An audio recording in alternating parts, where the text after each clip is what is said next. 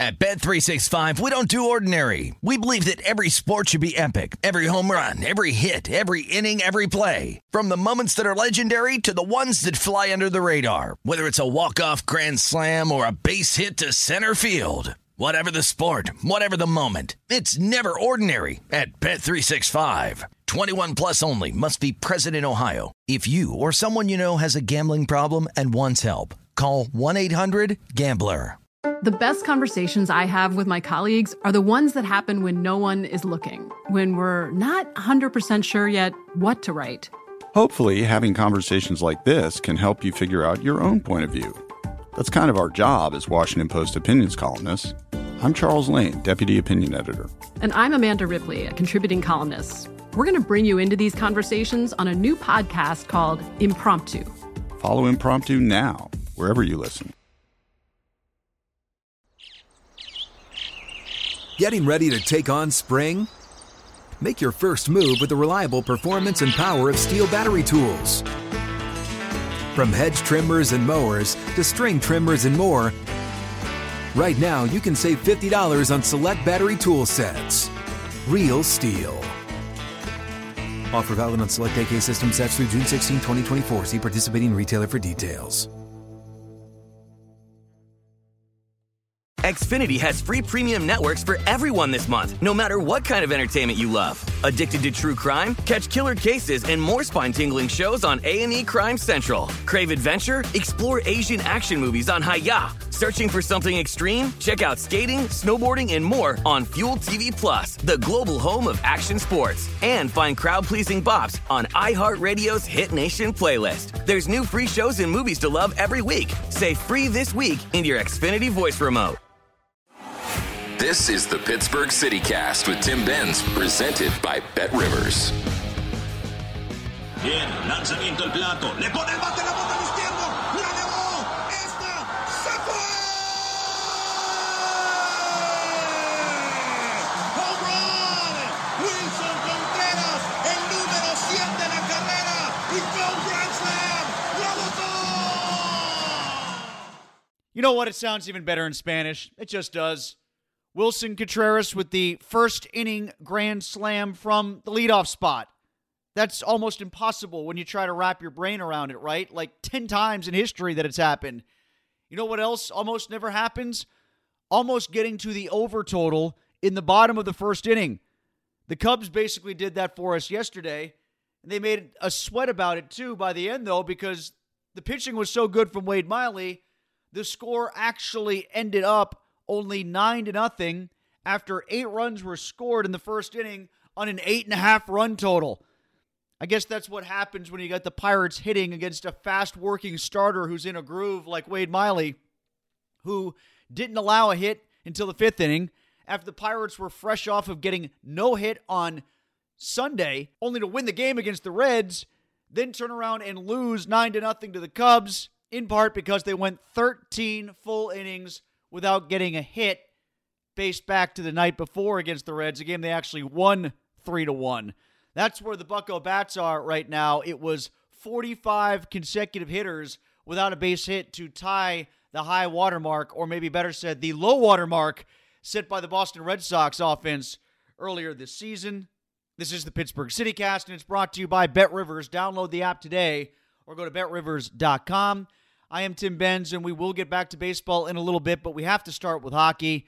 It's hockey playoff time, and BetRivers has a special offer through the entire NHL playoffs. Throughout the playoffs, place 3 same-game parlays of $10 or more on each round and receive a $10 free bet at the conclusion of each round.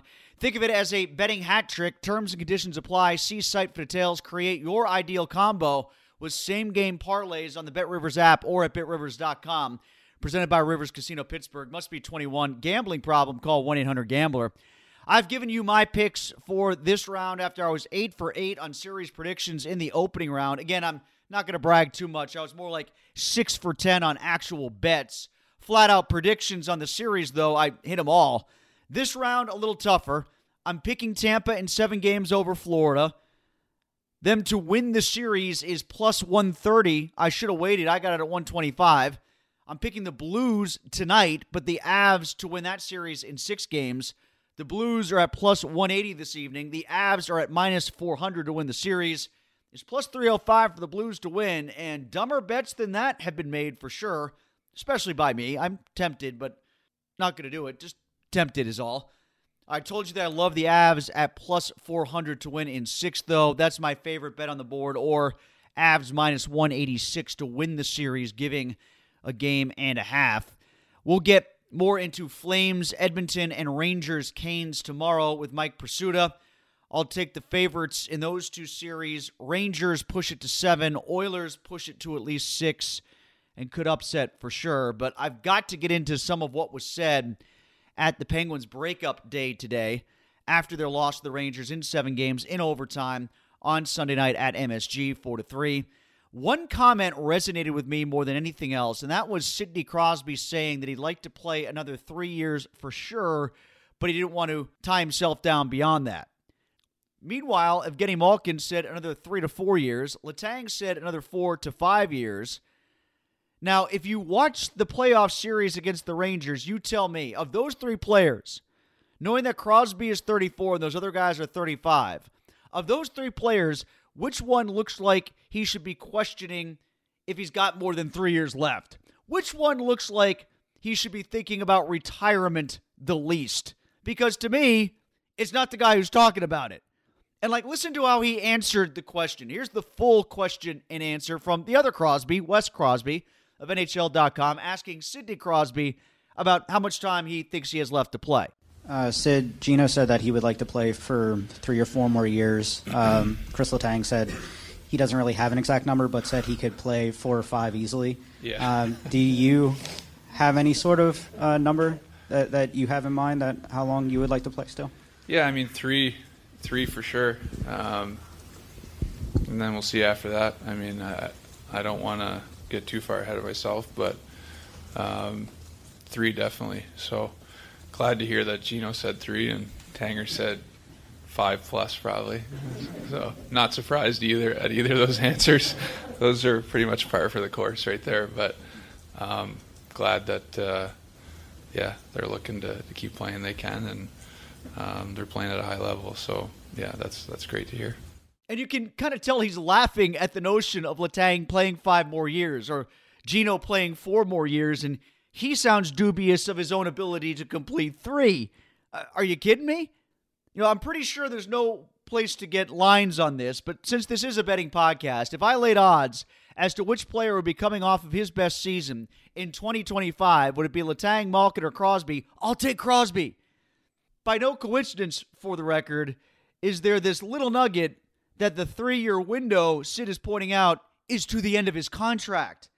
And by no coincidence did Gino and Letang say more than 3 years each, because they don't have a contract right now, and NHL players have contracts that are guaranteed, and each of them would like a contract that lasts longer than 3 years. These aren't coincidences, folks. But to me, that was a meaningful statement by Crosby insofar as he's looking at the end of his contract as potentially a new chapter. That's when life-changing events could happen. New contract, maybe. Last contract, maybe. End of this contract, retirement? Maybe. New team? Maybe. Hey, I'm not the one that put this out there. Crosby did. That was a very meaningful thing that Crosby did there in that comment, especially the tone with which he said it, where it's like, boy, I don't know if I can last another 3 years. These guys are talking about 4 and 5. Who are they kidding?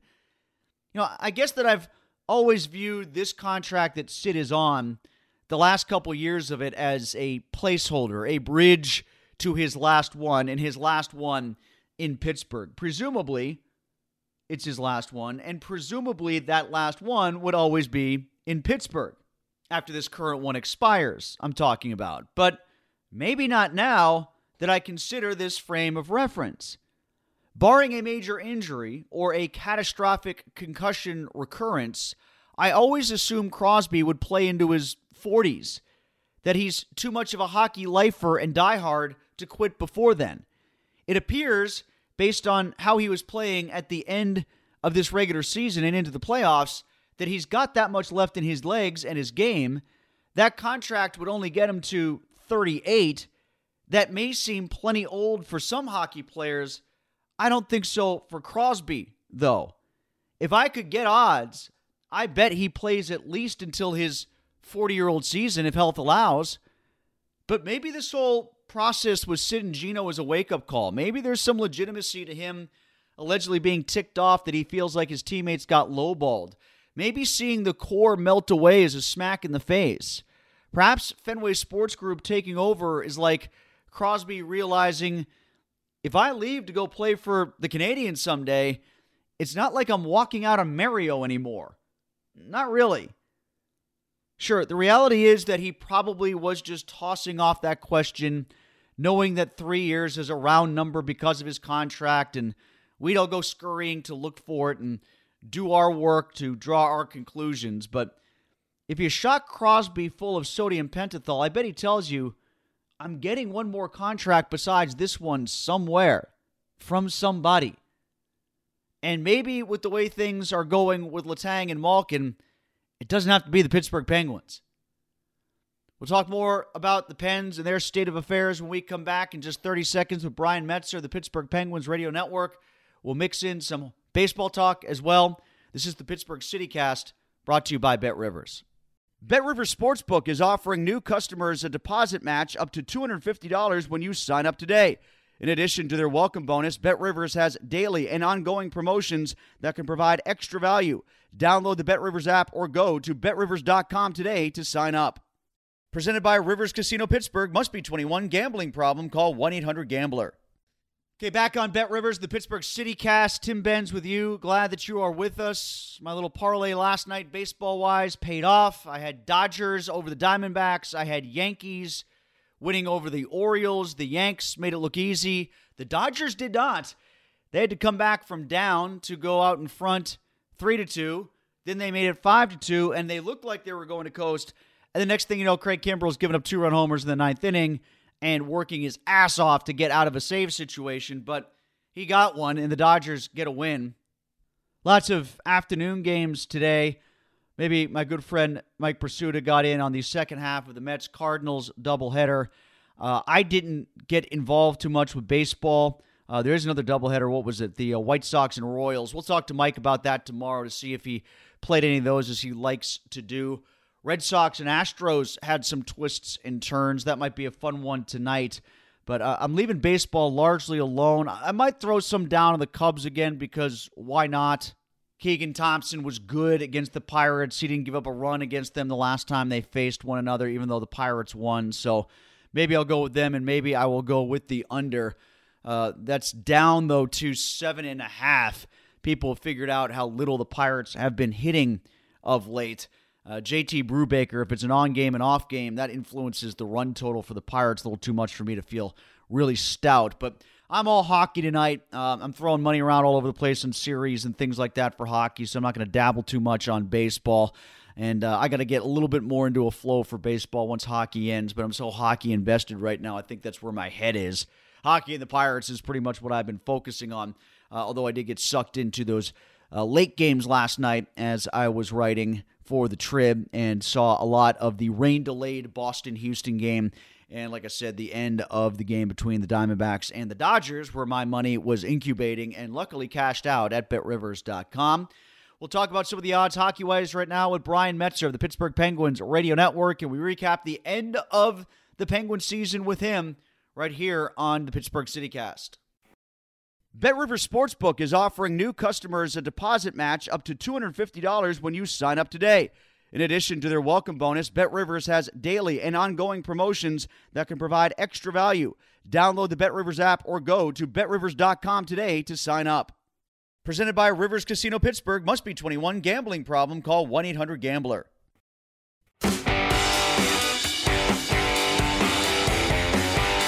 Here's our weekly hockey podcast. Tim Benz and Brian Metzer from the Pittsburgh Penguins Radio Network. Another year in the books for Mets there. Another year in the books for the Pittsburgh Penguins as they lose to the New York Rangers in 7 games. Mets doing another fine job doing intermissions, post-game, pre-game, occasionally even color commentary with the way the COVID season wrapped up. And However, the media corps managed to avoid getting COVID. The entire media corps seems to have it in some way, shape, or form, identified or not, as the season wrapped up. You know what, Mets, based on the fact that everybody that we know in the media is sick, maybe it's not such a bad thing that the Penguins are out, because if a tree falls in the forest, like maybe they would have gotten swept by the hurricanes and nobody would have been there to report it.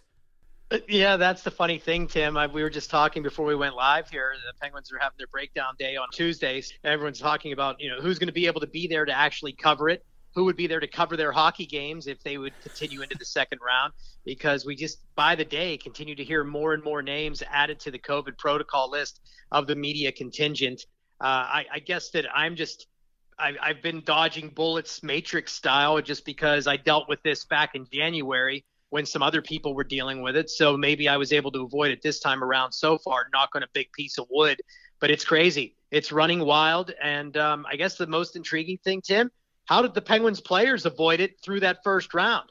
Yeah, they just got everything else, every other sort of form of bad luck. They got Jacob Trouba COVID. They got foot COVID for Tristan Jarry, however you want to label it. And whatever Brian Dumoulin has, and Brian Boyle is now going to have surgery, and we're going to start to get the lists of people who are going to be out for whatever portion of the offseason because of injuries that they suffered late in the year. I do think the Dumoulin thing really hurt them, not even just so much because he didn't play. He didn't have a very good year by his standards, but his absence, I think, really screwed up the deep pairings and how the minutes were allocated. How about you? Oh, I completely concur. For me, that injury probably made bigger impact than just about anything else they were dealing with. Yes, you don't want to go into battle with your third-string goalie. You don't want to lose Sidney Crosby. But Brian Dumoulin got to play one game in the series. And when you look at the scenario here, it forced Mike Matheson to play with Chris Letang, and they just were not good together. Matheson kicked in 3 goals in this series, and to me, that's a huge difference maker. He had zero defensive awareness, and that's not to say that he didn't do a good job offensively and didn't, have a nice season by his standards.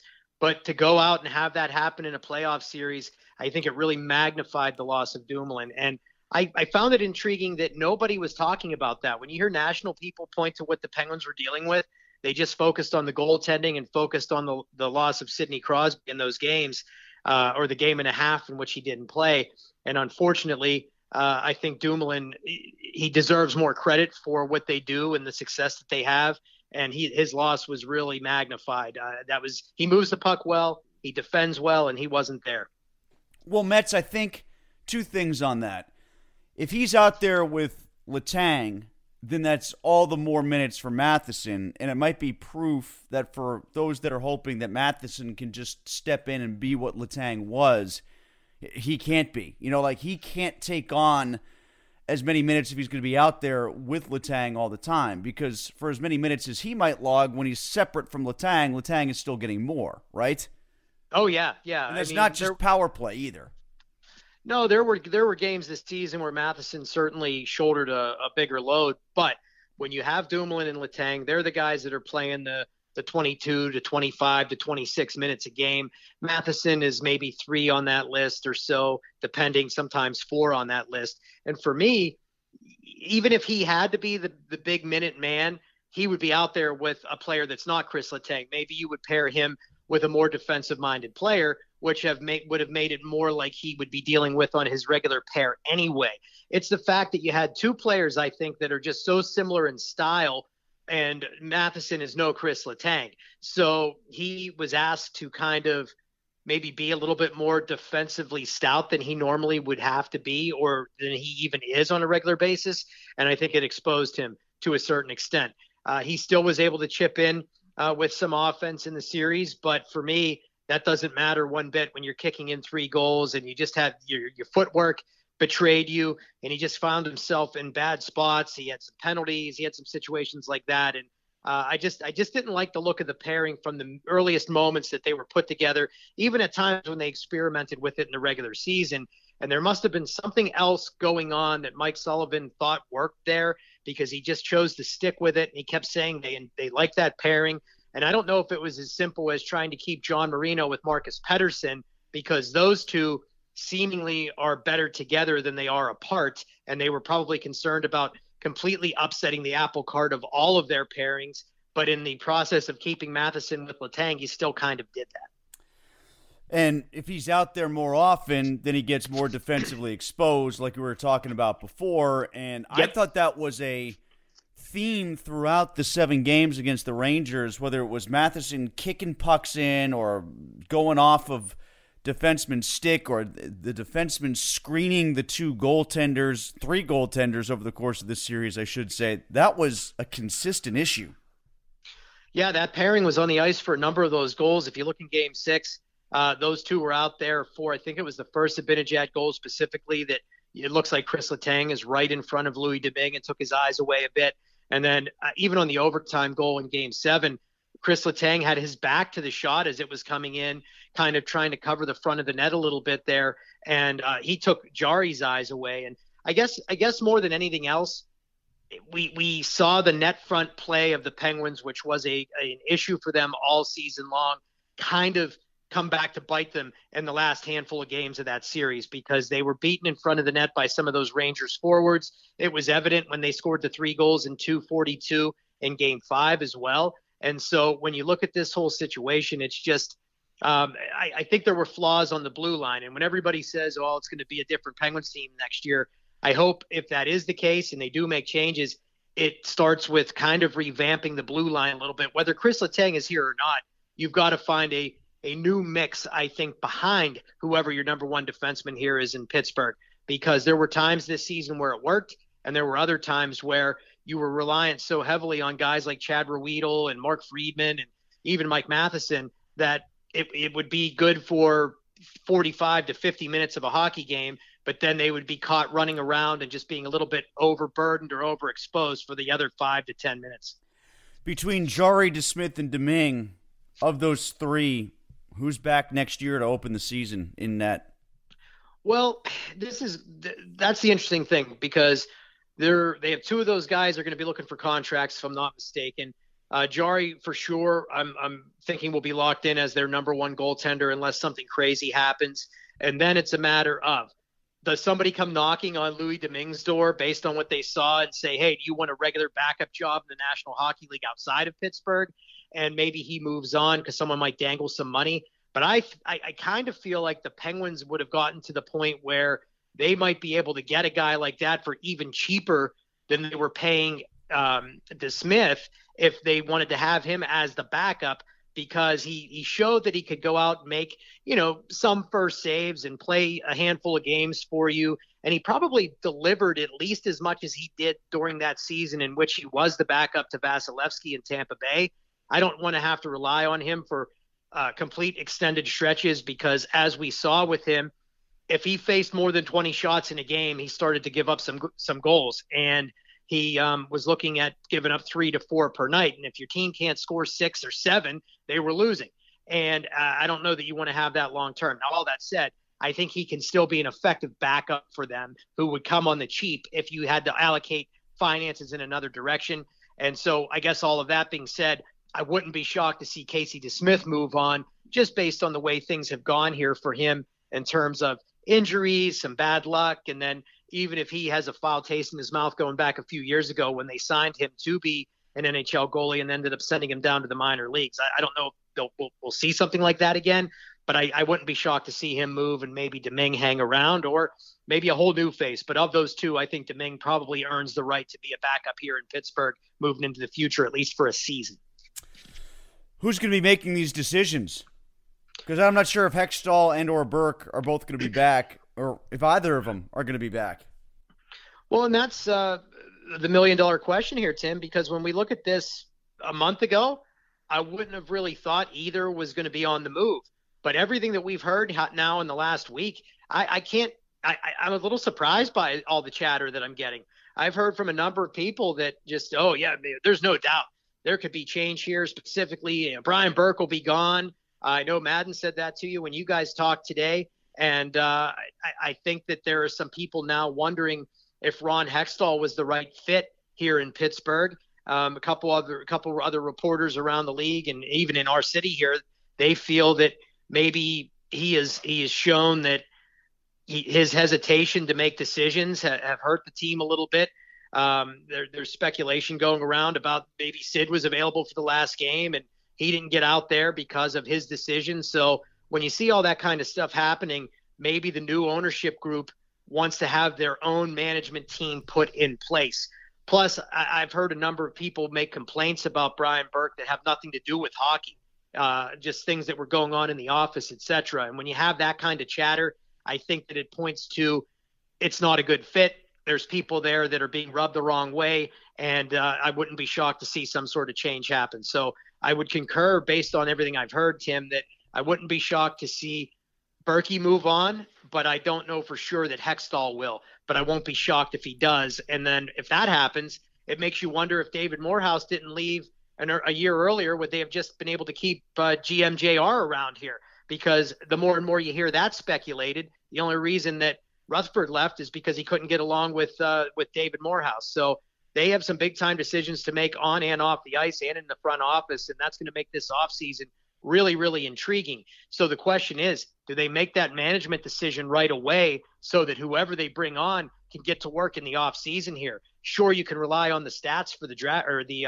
scouts for the draft, but beyond that, you need to make free agency decisions. You have contracts that need signed. You have some big-name respected individuals that need to sign contracts too, or at least negotiate contracts with. So this could be a really messy situation if they don't figure out that front office in a hurry. And that's, are you keeping them? Are you moving them? And then they got to get to work. Yeah, and if Sid is left with a team that he doesn't think he can win with brand new management who has made the decision to move on from Rust, Letang, and Malkin, I can only imagine how that's going to go. Yeah, you could really see some horror shows here for the Pittsburgh Penguins. I mean, I don't foresee at this direct moment Sidney Crosby saying, hey, I'm unhappy here. But you know as well as I do, that trio and even Brian Rust, but specifically the big three, they're tight. And I know Sid is a businessman. He understands that hockey is a business. And he talked about it in his final availabilities that, we all kind of knew this was maybe the last kick at the can for ourselves. So I think he would be on board with moving into the future if he knew there was a clear-cut plan in place to not necessarily rebuild, but to retool while still kind of rebuilding a little bit. And you can do that effectively. We've seen teams pull it off. And I think Mike Sullivan, who I believe the new ownership group is behind, they like him. I mean, he's a Boston guy, just like a lot of them. And he has proven to get so much juice from a fruit that is comprised of blue-collar players that I think that alone makes them a playoff contender alone next season, even losing some of these guys. But you have to prove to Sidney Crosby that you're serious about, making runs and trying to be a competitive team that is still going to at least have a chance to win the Stanley Cup before the end of his career. Well, the Sullivan thing, yeah, I'm kind of wondering what the team will look like and what image it will be cast. Will it attempt to be the speed team of 2016 and 17 with players that can still skate that way in a way that perhaps the other... Well, then again, you're getting rid of Letang and Rust. I mean, those are two guys who can still move. I don't think Gino can move like he thinks he can or like he used to. The other two, they can obviously still skate. You still got Gensel. They are kind of in between there. The one thing to go back to your point, though, is when you talk about rebuilding on the fly, they'll have lots of cap space for the first time since, 8 or 9? So they can actually rebuild quickly if they want to. I just want to know what direction it's going to go in. No, that's it's going to be interesting because they're going to be able to have speed, I think, with some of the players that are left behind. Gino, as you mentioned, does not have the wheels that he once did. And besides that, his East-West game, we all know how wonderful Gino can play. I mean, when he's locked in, the goal he scored in Game 6 was vintage Gino Machino stuff, Tim. But that was a nice north-south play. He picks a pocket and goes. But he so often tries to freelance and play that East-West game where even on the power plays that they bungled, I don't know why he's looping around like he is so much and kind of driving other guys out of areas of the ice. You put Evan Rodriguez into a situation to be a shooter on the power play, and he's gliding into his area and making him kind of vacate that area of the ice. And that's can't be what Mike Sullivan had in mind. So getting back to the true point here, though, I won't be surprised if they are keeping Mike Sullivan as their coach, which I'm all but certain they will, that they will look to build a fast, hardworking team that can be structured and play his style, his system. And then you have Sidney Crosby grafted onto that. Then you go out and you start recognizing a couple of free agents that could maybe jump into that style of play. There's been a lot of speculation all of a sudden that, okay, well, maybe you can't sign Evgeny Malkin and Chris Letang, but maybe you can make a run at Vince Trocheck to play behind Sidney Crosby. There's going to be some other centers available going into free agency as well that are big name, hardworking, high scoring type players that can play a good two-way style. I know there's speculation all of a sudden that Patrice Bergeron could be done in Boston. He and Sidney Crosby are buddies, and that's just a pipe dream to say that. I'm just throwing it out there just for giggles here on our conversation, Tim. But my point is, you could still have a very successful hockey team that can play the Sullivan style, and those players probably will be available. It's just not going to be the same star-heavy kind of team that we've seen here in Pittsburgh, but maybe that's not a terrible thing either, because we've seen a star-heavy team find ways to lose in big games, and I know they have a lot of things working against them in some of these situations, but that said, if you go out and you can find a team that can still score goals while playing a structured style and playing Sullivan's system, I think they could still be pretty successful. Again, Brian Metzer with this Pittsburgh Penguins radio network, talking about the Pens and their defeat at the hands of the New York Rangers in Game 7, where blown leads very much the reason why they aren't playing anymore. Blew a 2-0 lead in 5 and 6, gave up 2 separate leads in Game 7. Sidney Crosby made the comment that after Game 7, it was an example, at least in that game, of not being able to get one more. Yeah. And I think you could actually apply that to the other 2 games if you wanted to. I just can't get Mike Matheson's quote out of my head where he said we have to do a better job of not getting rattled. It was clear Mike Sullivan didn't like that characterization when I brought it up to him, but one of the players themselves said it on the bench, and it looked that way.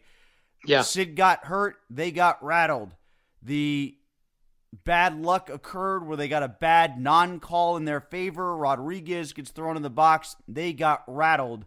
I don't know if such an effect happened in Game 7, which brings me back to Sid's point about maybe that one was more about getting or not getting one more goal and less about giving up the lead as opposed to a failure to expand upon it. But in either situation, Mets, that's what happened. They either didn't distance themselves enough from the Rangers or they allowed the Rangers to catch back up too often. Well, I think what I'm going to remember from this series is that the Penguins, if you looked at it as an overall portrait and, look whistle to whistle from start to finish, they outplayed the Rangers for large stretches of this series. And that's what's most disappointing. But then you see them have those moments where it just falls away, because in Game 5, they did get rattled. Losing Sidney Crosby completely derailed what they were doing.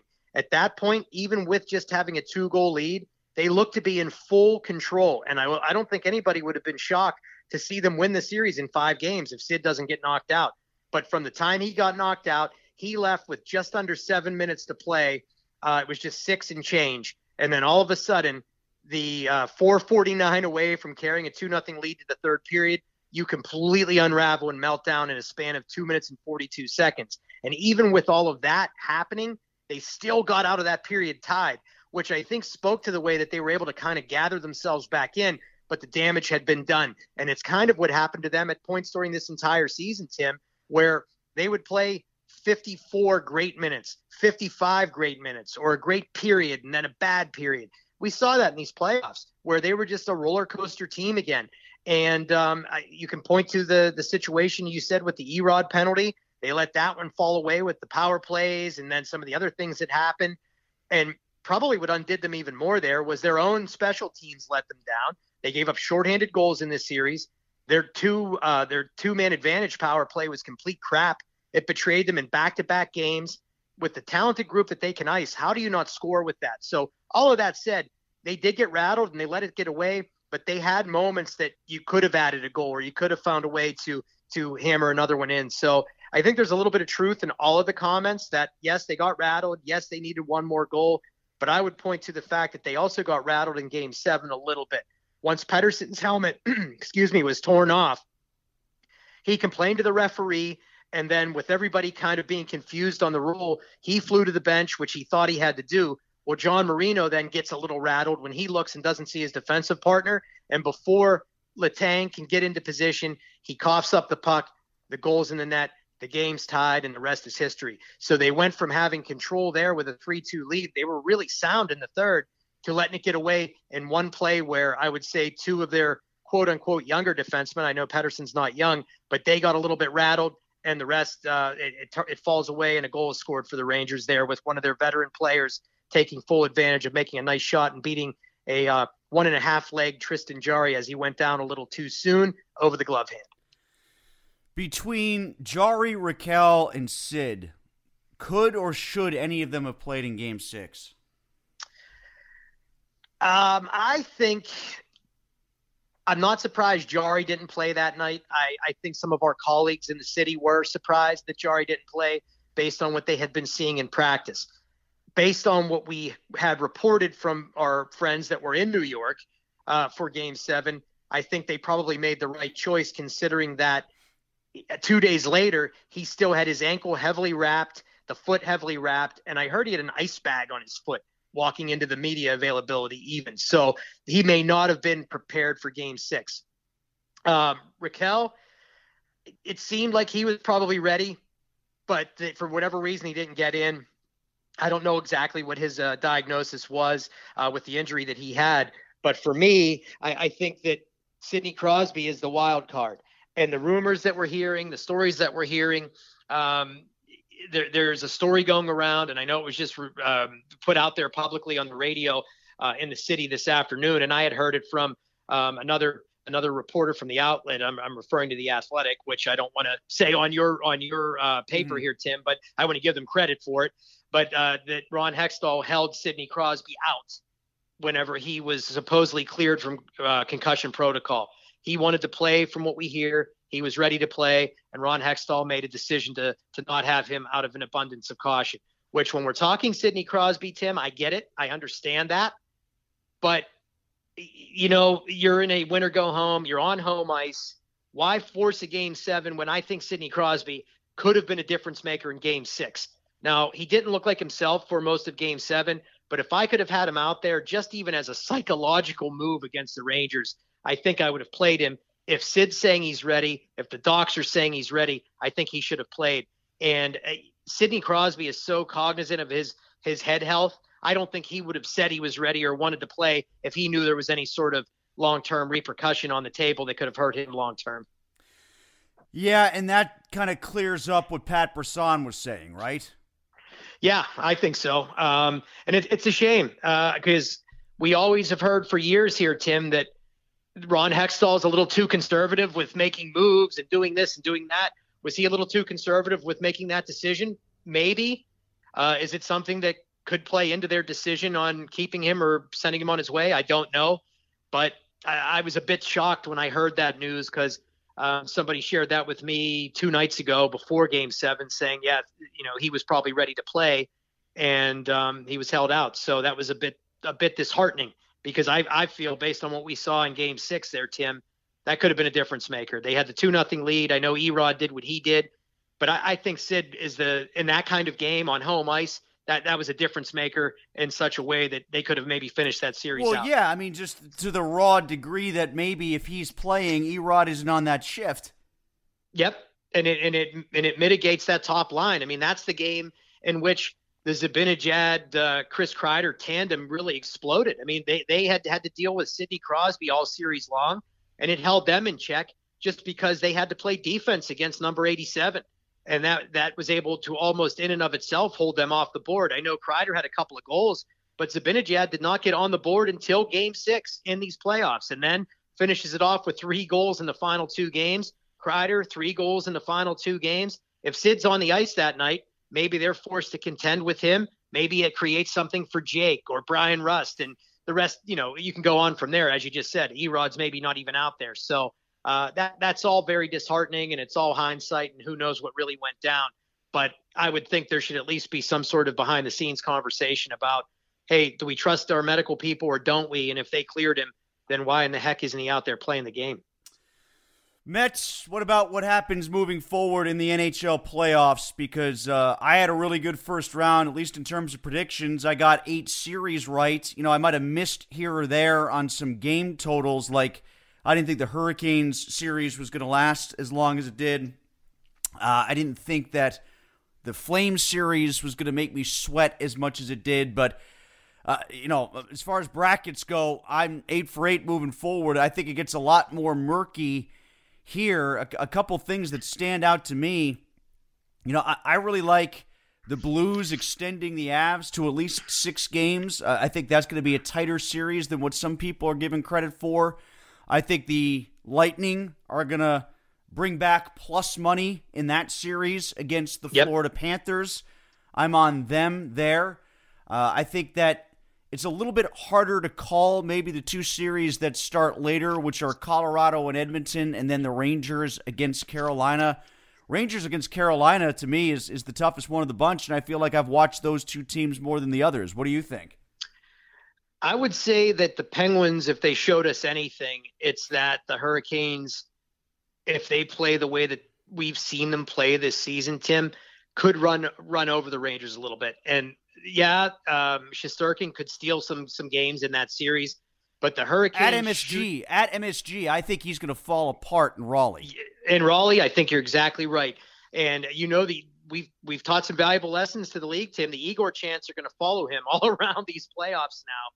And I think the Hurricanes, they're a really good hockey team.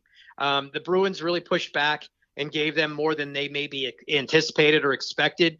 But that being said, they are doing it with their backup goalie too. I mean, Antti Raanta is the one playing for them. There's a chance they get Frederik Andersen back, but Ranta's been very good. He's gotten the job done to this point, and he'll have to be in the Domingue role to a certain extent going up against Shesterkin. But I just think that the way that the Hurricanes play, they're very fast. So are the Rangers, obviously. But the Penguins match that, and I don't think that the Penguins had as much speed in their lineup as the Hurricanes do, and the Hurricanes shoot the puck a ton.